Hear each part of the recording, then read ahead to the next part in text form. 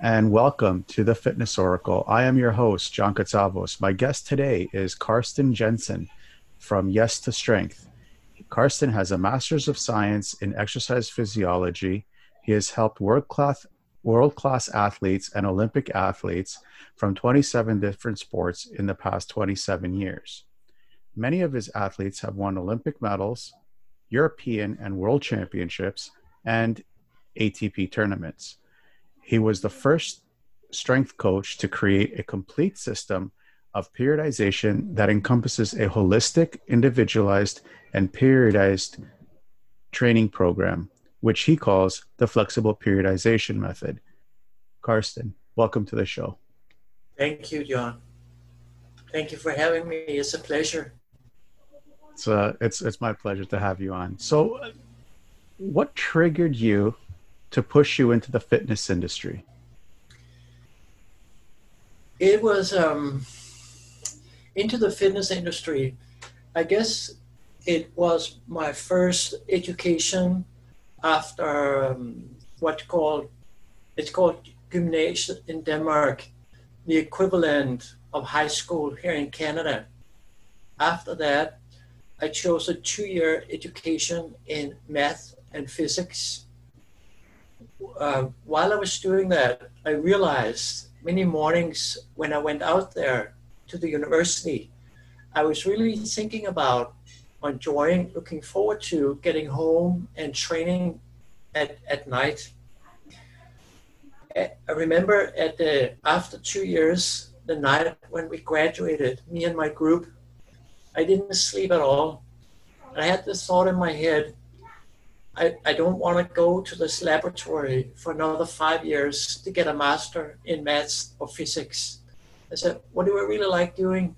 I realized I liked sports. So I applied for exercise physiology in the University of Copenhagen, and I got accepted. And that was the start of it.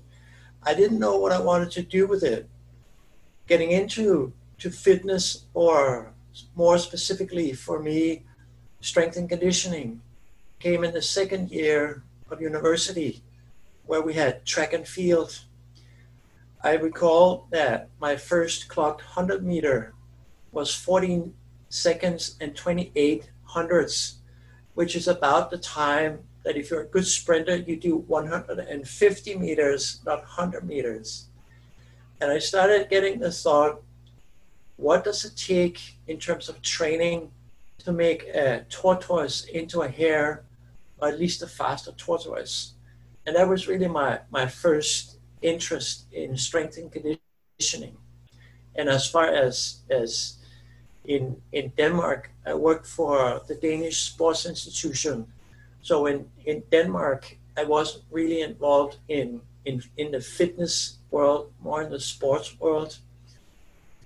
After I came to Canada in 2007, I've had mostly a really strong relationship with a certified professional trainers network, and I have operated a lot more in the fitness industry, as you would call it, than in the sporting world.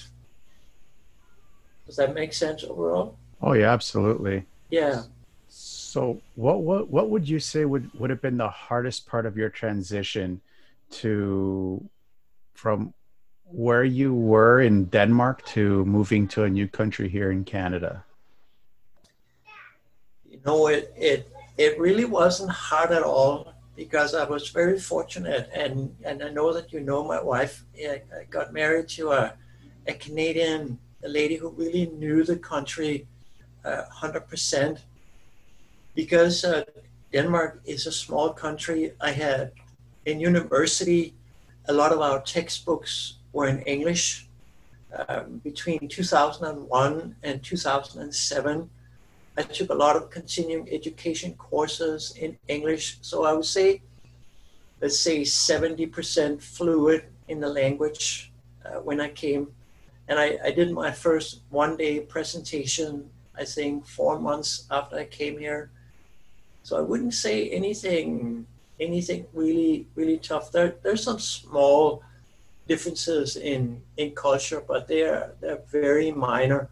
For example, if you have a birthday in Denmark, you're the one inviting people over and you're the one paying.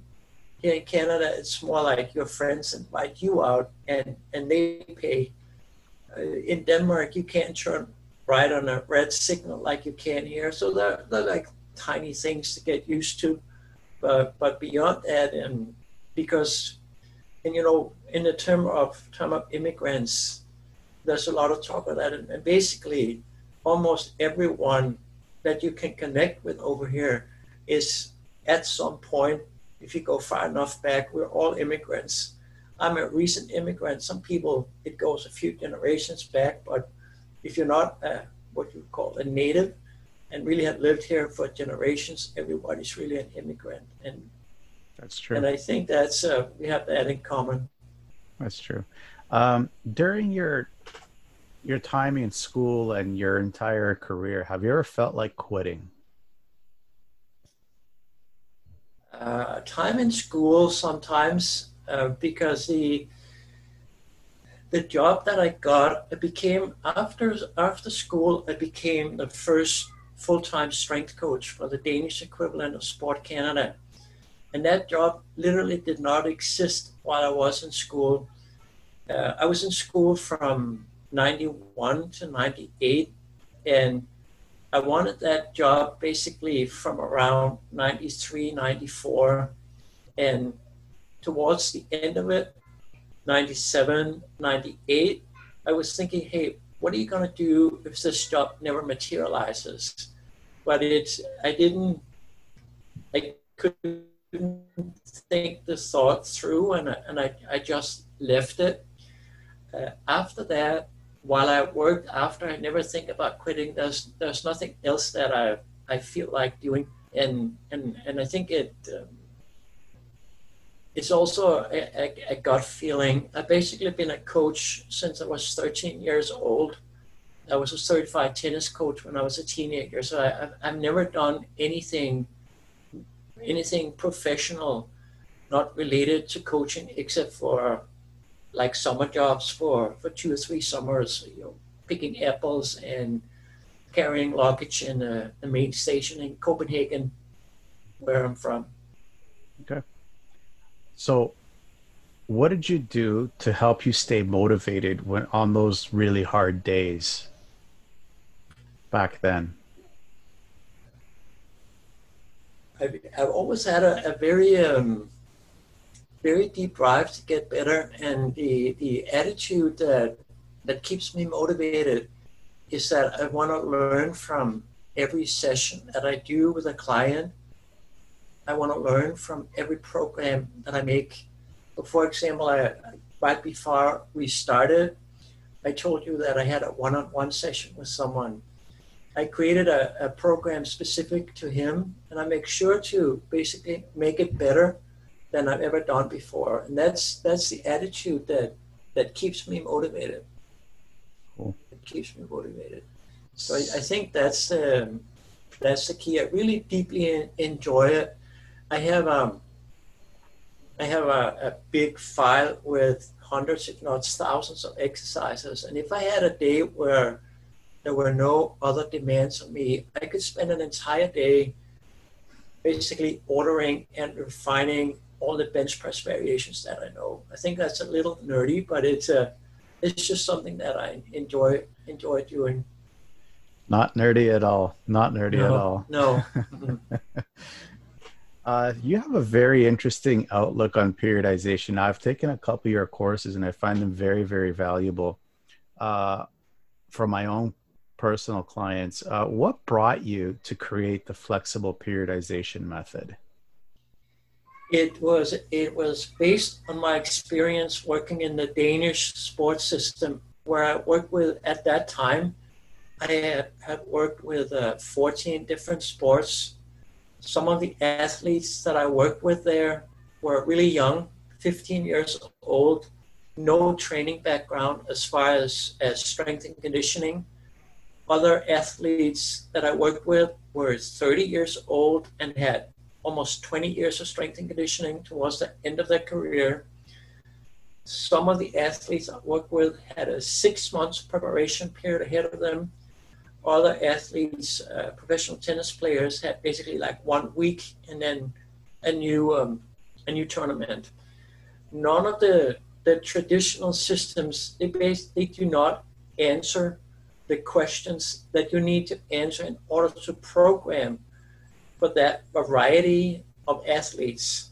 So from beginning of 2002, 2003, I started to develop a system that basically you go through a series of questions, 5 steps, and as you go through these 5 steps, and there are many sub-steps, as you go through these 5 steps, the program is shaped to fit the client's needs. And that's really the ultimate goal of it. I sometimes, an analogy is you can think you are a DJ, and the DJ will take certain buttons up or down to make the music sound quite exactly right.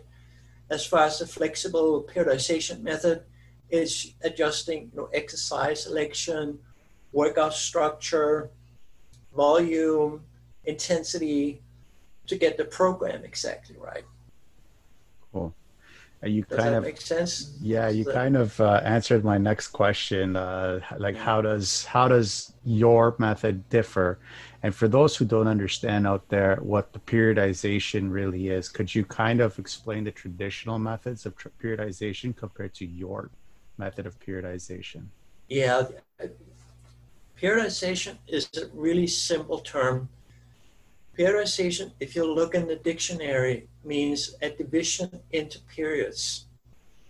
So relating to training, it means if you have a goal that is 4 months out, you divide the 4 months in different periods with different sub goals, content, and training of the program.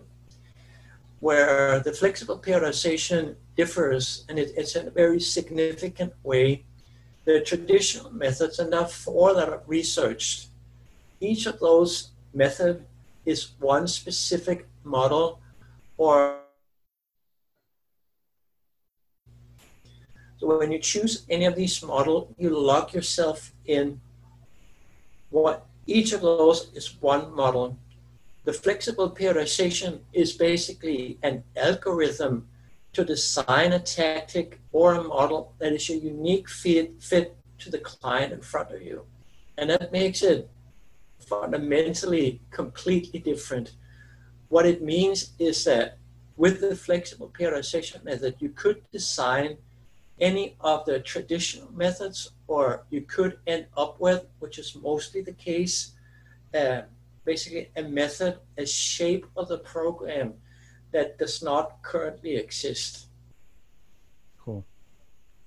What tactics would you use to keep your athletes motivated? I would say that the number one thing is that it begins with asking them, what do you want to improve in terms of your ability to practice and compete? So while some strength coaches, they have the idea that athletes just need to get stronger, and they give them, without thinking too much about it, squats, bench press, deadlifts. I can't tell you the number of times where someone have told me, I have a sport-specific program. And then I ask them, I'm curious, what exercises are you doing? And they say, bench press, squat, deadlift, rows. Fair enough, these movements transfer to different sports, but there are none of these movements that have the basically signature of a very specific sport. So they're very general, even though they transfer broadly. So the first thing is to understand what they really want to achieve in terms of practicing and competing. The next thing is to know the rules for what characteristics of an exercise in the gym transfers to different movements on the sporting field. And that's really, with a technical term, that is biomechanics. So one of the criteria that I've always used for exercise selection, and when you tell this to athletes, they become motivated, is that every exercise in the program, in the short term or the long term, must improve the athlete's ability to practice and compete. If this is not the case, there's zero justification for this exercise in the program, because it means you have an exercise that never, not in the short term or in the long term, will improve the athlete's ability to practice or compete. With that in mind, also, I don't believe in the term general training, because what it typically leads to is that people are, they're quote unquote, intellectually lazy about choosing exercises. They say people should be generally fit, and they haven't thought about whether these general exercises actually have the highest transfer to this particular sport. And when you tell the athlete this, you choose the exercise with these criteria and you choose them right, they experience results really quickly. One of the best examples ever, in Denmark, I worked with a guy that had, when he was assigned to me, he had 2 silvers in the World Championship in wrestling. He told me that he wanted to be better at lifting opponents off the mat. And we talked about it, and he talked to me about his current training. And this is a lot about hip extension, knee extension, and also grip strength. And up to now, he had tried to meet this need doing cleans, the Olympic lifts, where you lift the straight bar off the ground, which is a lot of, which is, you can say, appropriate in terms of hip extension and knee extension, but it lacks the specificity as far as grip strength, because in wrestling, the wrestler does not grip a straight bar. They grip their own forearm with their arms wrapped around the opponent's torso. So what we did for him, he was a prioritized athlete. So we went to a buddy of mine. He knew, it was basically like a shop where they work with materials to create sails for sailboats. We went there and we had sandbags made in the sizes 10, 20, 30, 40, 50, 60, 70 kilos. And he was like 75 kilos. And he basically started treating this sandbag as the opponents are basically gripping it, standing up with it. He didn't throw the sandbag, but he made similar movements. After 3 weeks, he lifted a 100-kilo guy off the mat for the first time. So that's the type of process and the type of exercises that gives the athletes results quickly. And when we get results quickly, they become motivated. Can this translate into like the general population who are just looking to go to the gym and stay fit? So I see a large, in terms of goals, there's a large distinction between goals that involves moving better and goals that exclusively involves looking better. So what we just discussed, this guy, he had a goal about moving better. And when the goals are moving better, the concept of transfer, which is a big concept in strength and conditioning, come into play.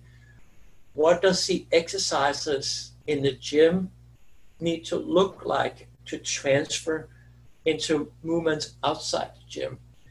This process is not exclusive to athletes. So in an opposite example that I sometimes give, many of the trainers that I work with, they train seniors. And I say, if you have a senior and the everyday movements starts to become challenging, things like walking on stairs, getting in and out of a chair, lifting your grocery bags, bending down to get your socks off. Now, there's a similar scenario. The goal of the strength and conditioning programs become about moving better. Now, then this comes into play. In contrast, if clients exclusively have goals that are about looking better, it becomes the concept of transfer is not relevant. Then it becomes about stimulating the large muscle groups over a full range in as many angles as possible. Now it's not about transfer from inside the gym to outside the gym. It becomes about stimulating muscles and the cardiorespiratory system. So to some extent, exercise selection becomes maybe a little bit easier. But even when the goal is muscular stimulation, there are a lot of you can say interesting rules to apply. Cool. You've mentioned to me several times that you're into Qigong. Yeah, Do you use some of these techniques with your athletes? we use some of them so far.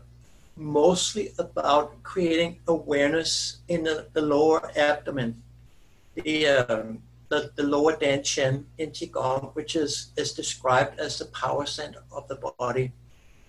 Roughly speaking, trying to learn to inhale into that area. And there's a really good quote in a book called The Spiritual Journey of Joseph M. Greenstein, which is the most inspiring book about strength training that I've ever read, where he talks about you want to get to the point where you can imagine that from that point that is filled with water, and you want to be able to imagine sending out an unstoppable stream, an unstoppable force of water into your arms and out through each of the individual fingers, down into your legs, and into each of the individual toes. That is probably the one that's one of the areas that I've mostly used. Beyond that, we use mostly the concept of directing awareness to working muscle groups. Within the Qigong, it's the notion that Qi follows the mind, or Qi follows the awareness. But I'm working with it a lot right now for trying to evolve it constantly. I don't know if that makes sense. Oh yeah, absolutely. Does it have like specific breathing techniques that you can integrate with creating extra power for the athlete or the client? Breathing techniques, extra power. It's I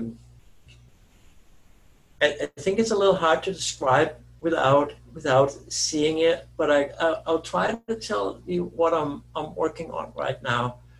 What I'm learning about right now is described in a book called books by a gentleman called Scott S. Meredith, and he talks about something called the ARC principle, ARC, and that stands for accumulate, rebound, and catch. And these three phases goes in the following way, and you can say most people might know squats. And accumulate means that, and this is a little fluffy if you haven't thought of it before, that with the mind, you drop the energy from the middle of your head down through your trunk, down to your feet. And it's literally, if you imagine you're moving your mind awareness through the body into your feet. So energy accumulates downward. And then you feel that quite significantly. It rebounds back up into the pelvis. It comes up through the spine. And there are a couple of points that are described. It's a very interesting feeling when you try it. At some point, it reaches the neck. It's described how it moves through the head and comes out right between your eyes. And at that point, it comes down into the pelvis. This is the accumulate. And what I've found from experience is that happens as you lower yourself. So the accumulate and rebound is basically matched to the lowering phase. So as I lower myself, the energy comes down, come back up. So when I'm in the bottom, I have the energy accumulated in the pelvis. Now the catch phase for lower body exercise is that basically imagine that your pelvis is filled with water, and as I described before, sending a stream of water powerfully through the legs and into the ground. in contrast, if it's a bench press, for example, lowering the bar to the chest, we still have in that during the lowering, we have to accumulate the energy going through the arms, torso into the ground, coming up into the pelvis.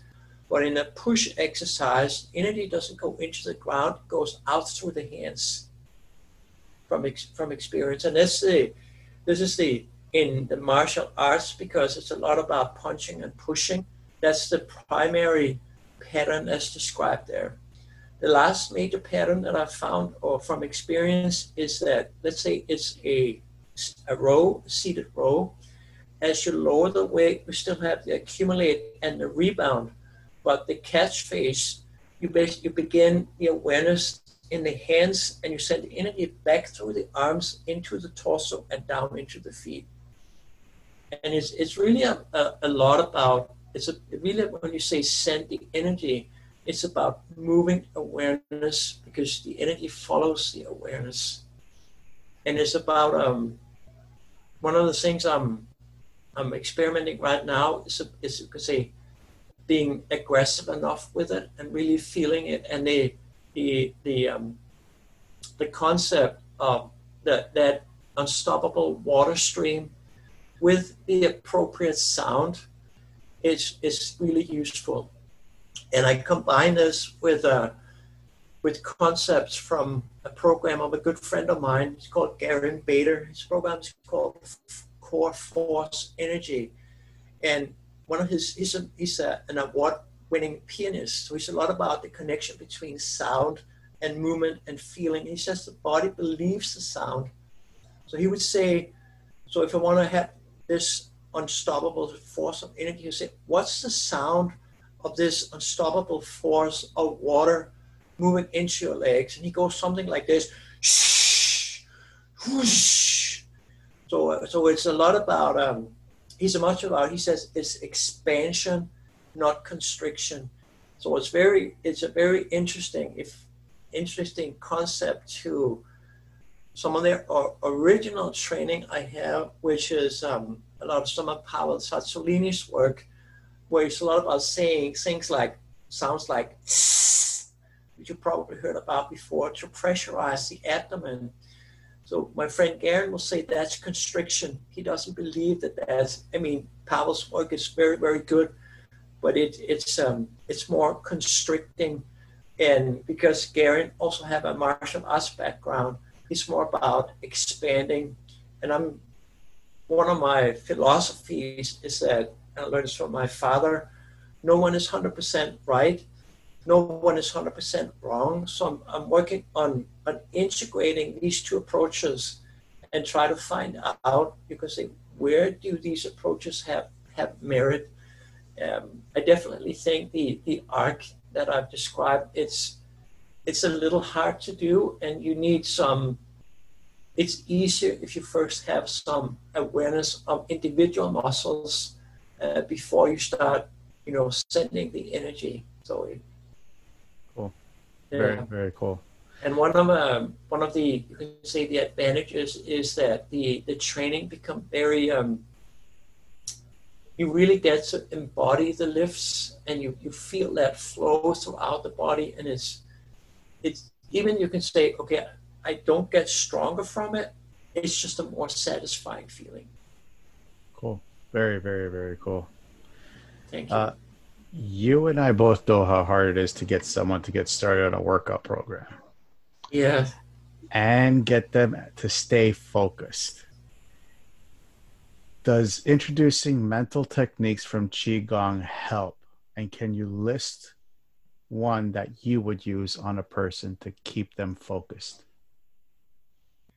I think as far as keeping focused, it begins with the why. It begins with, it's the notion, if you have a big enough why, you'll figure out the how.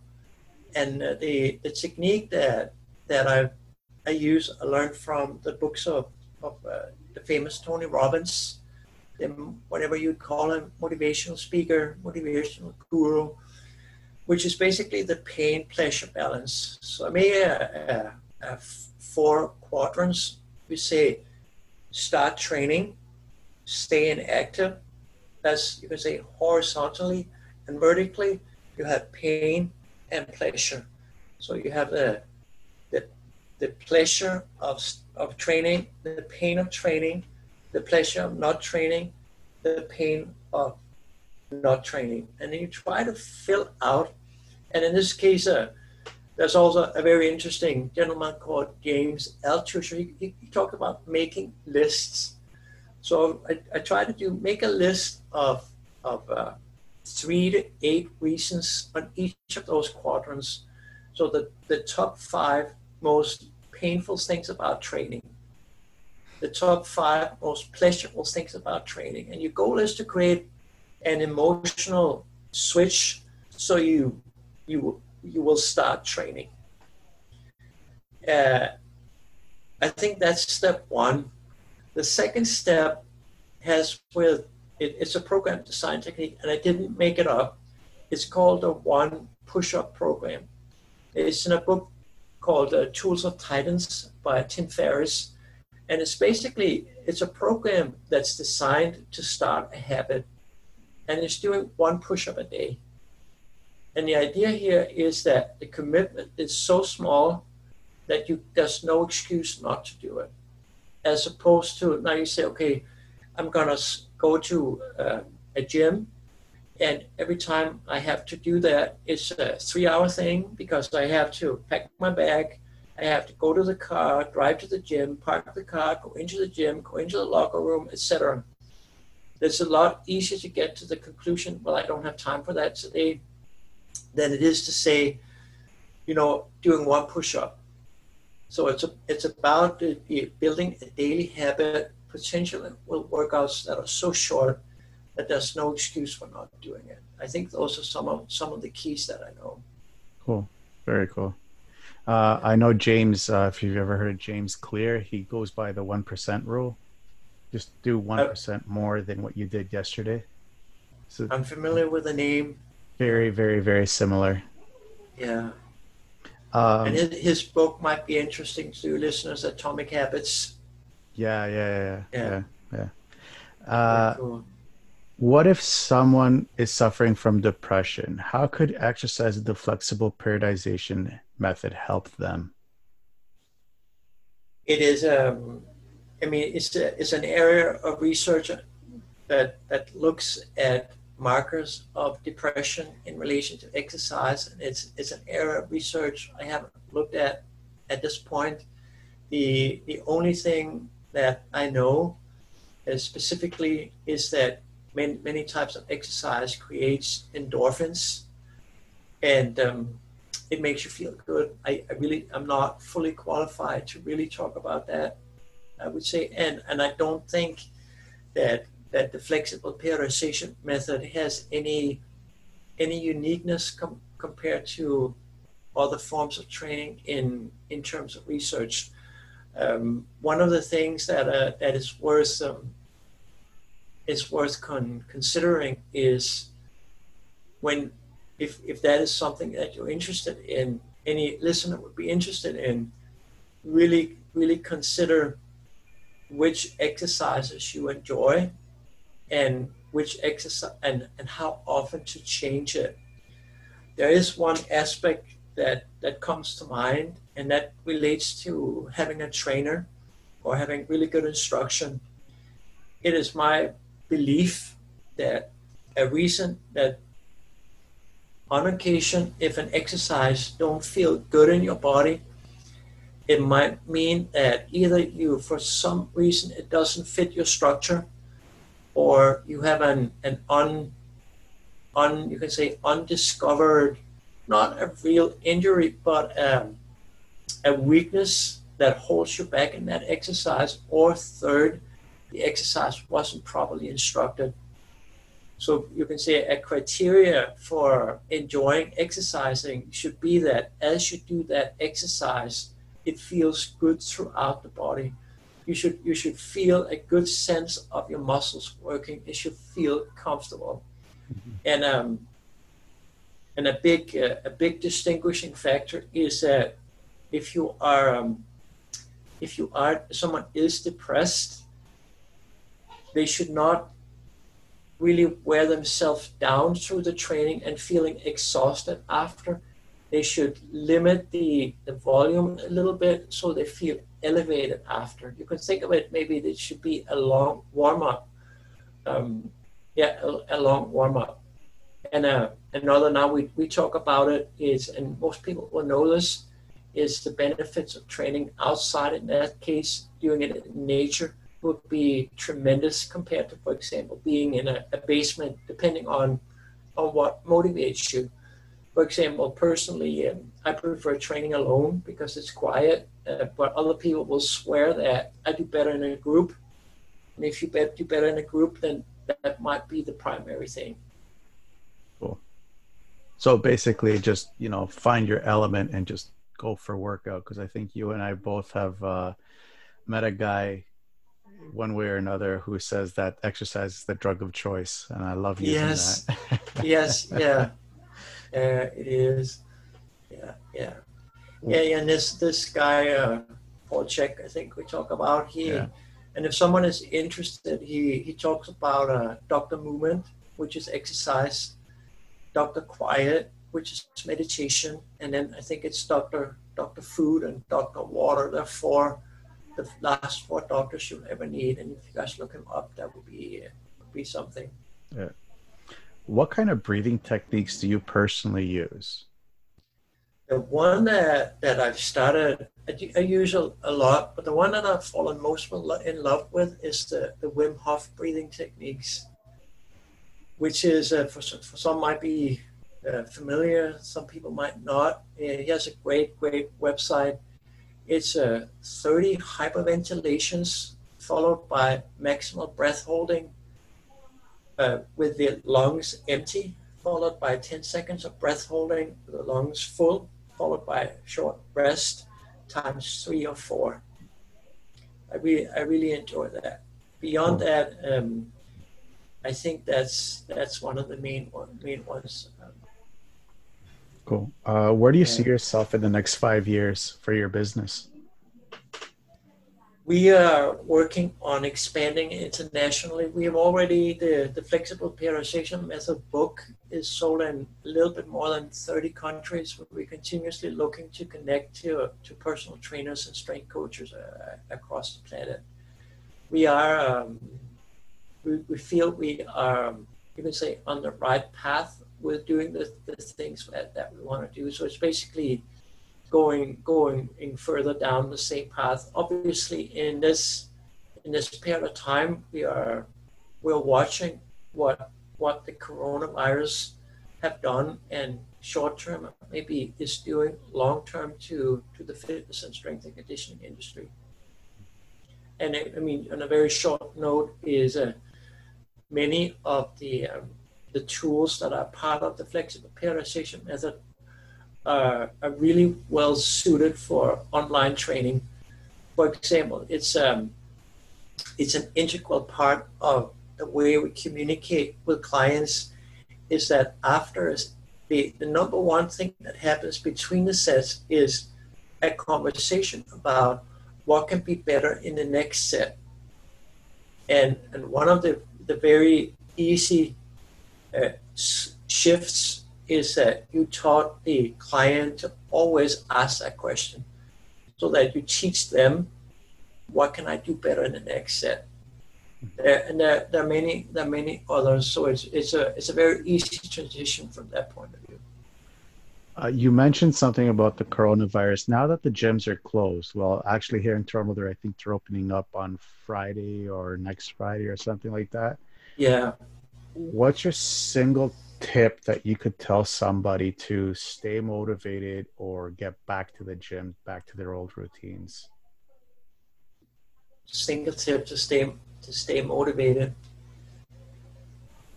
I think you have to.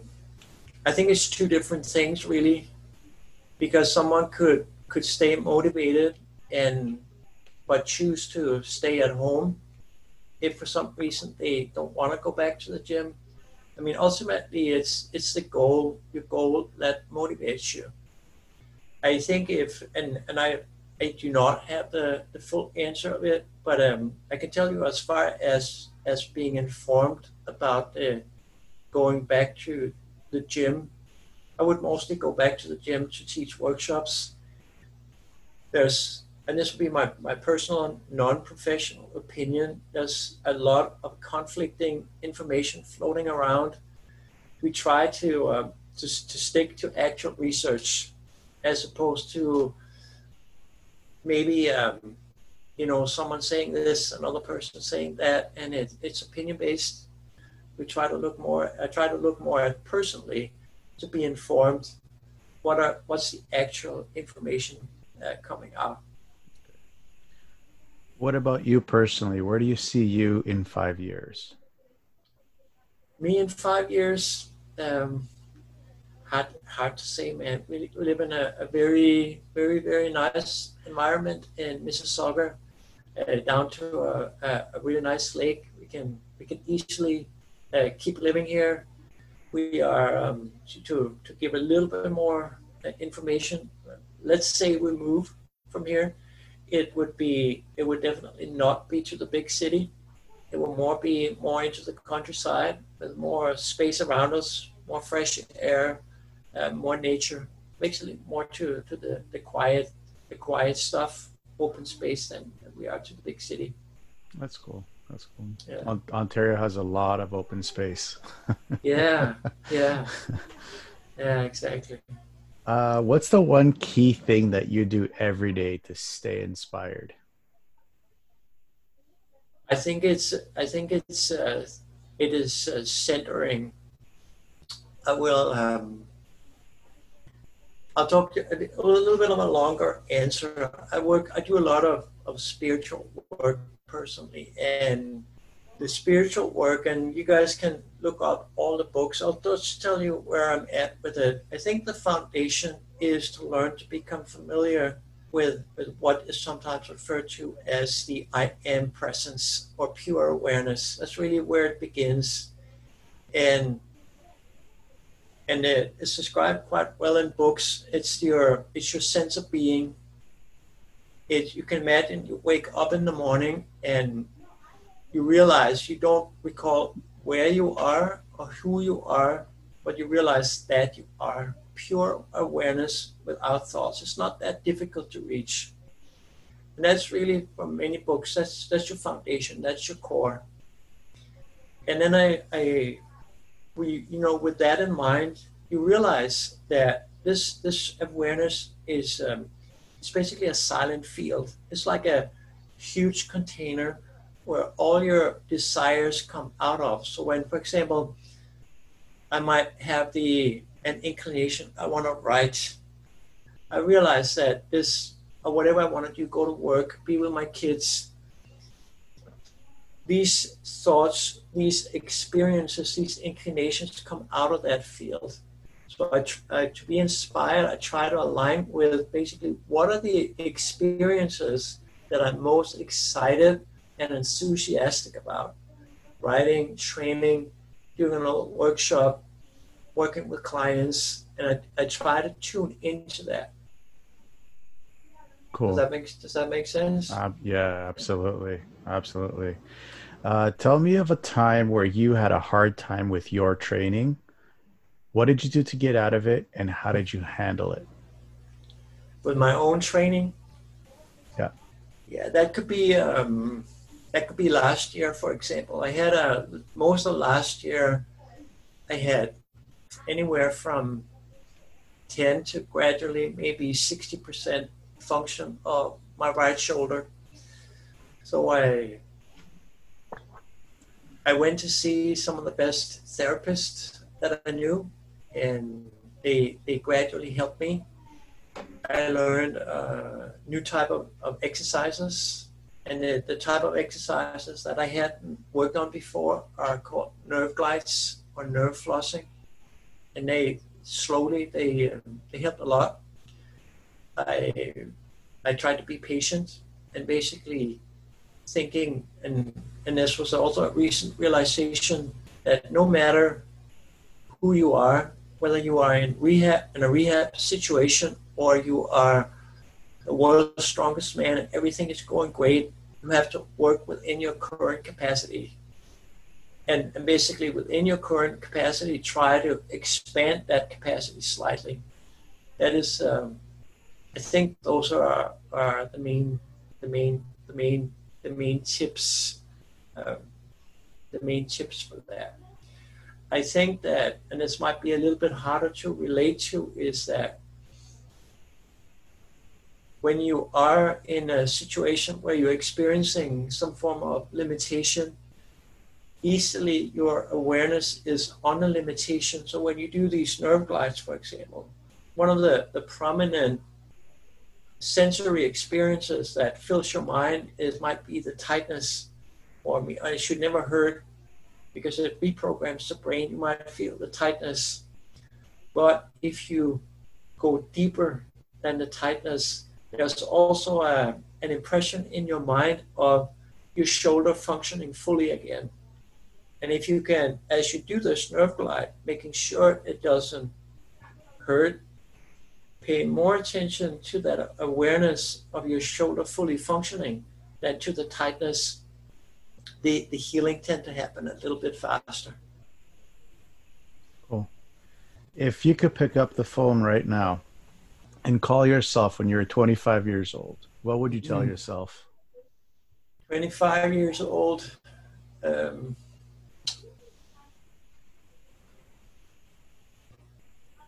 I think it would be, I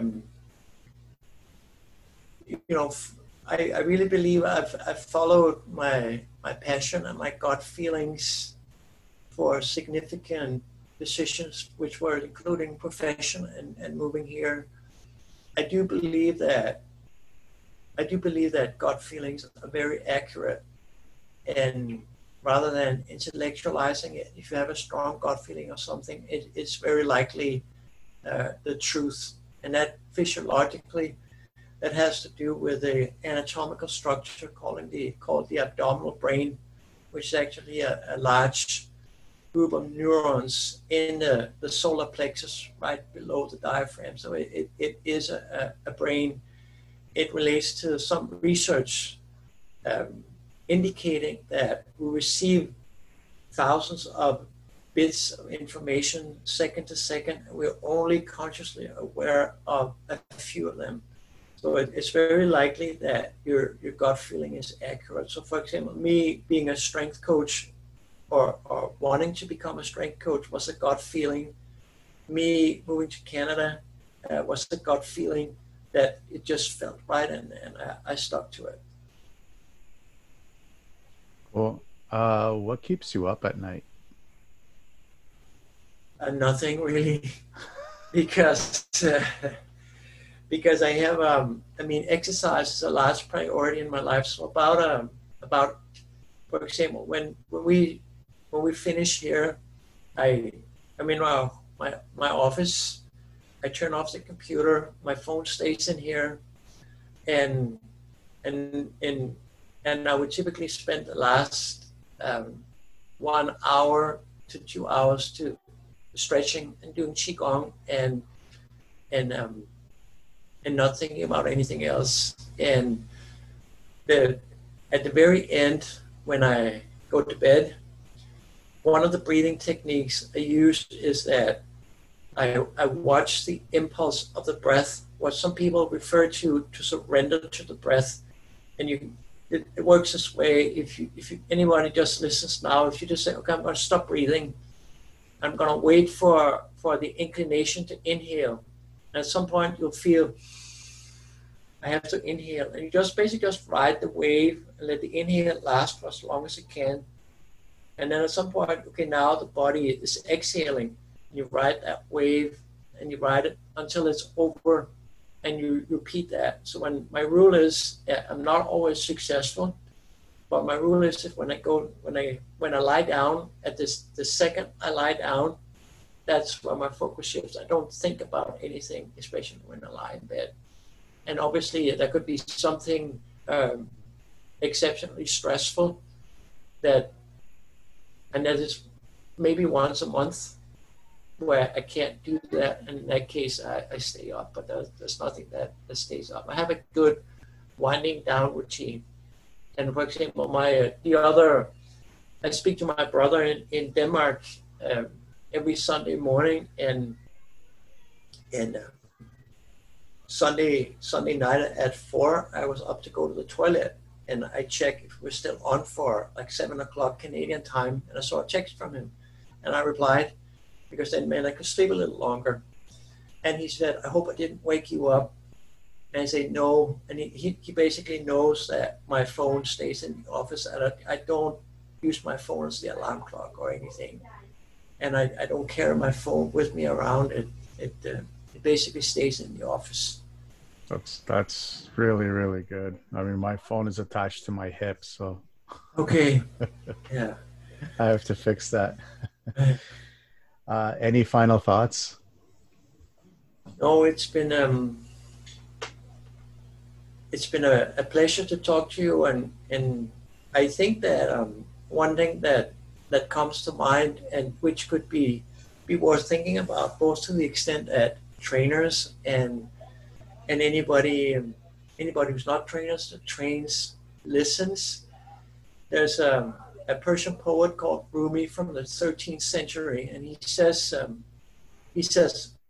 that when all your desires are distilled, only two things will remain: to love more and be more happy. And that's it, really. And we can think of it as you say, I want this. Why do you want this?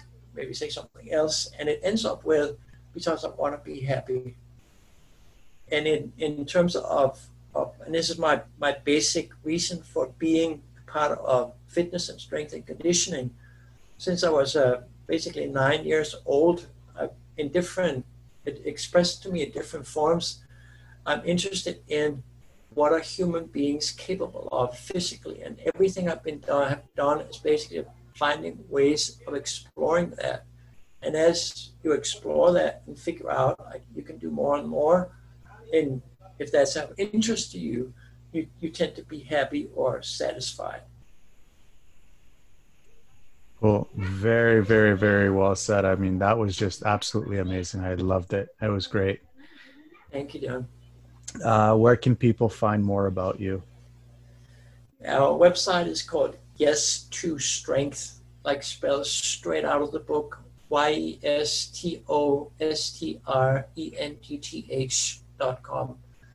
And with my name, Karsten Jensen, we are also on Facebook, Instagram, or LinkedIn, where we share different types of exercises or different articles that I've written over the years. Awesome. Karsten, it is always a pleasure to speak to you. I always get so much out of our conversations when I'm, taking the courses with you, or even just conversations like this. It's just so amazing. Like I love talking to you. I could talk to you for hours. Thank you, John. Likewise. I really appreciate that. Really Thank you. appreciate that. And to everyone out there listening, I wish you a good morning, a good afternoon, or a good night, wherever you may be in this crazy world.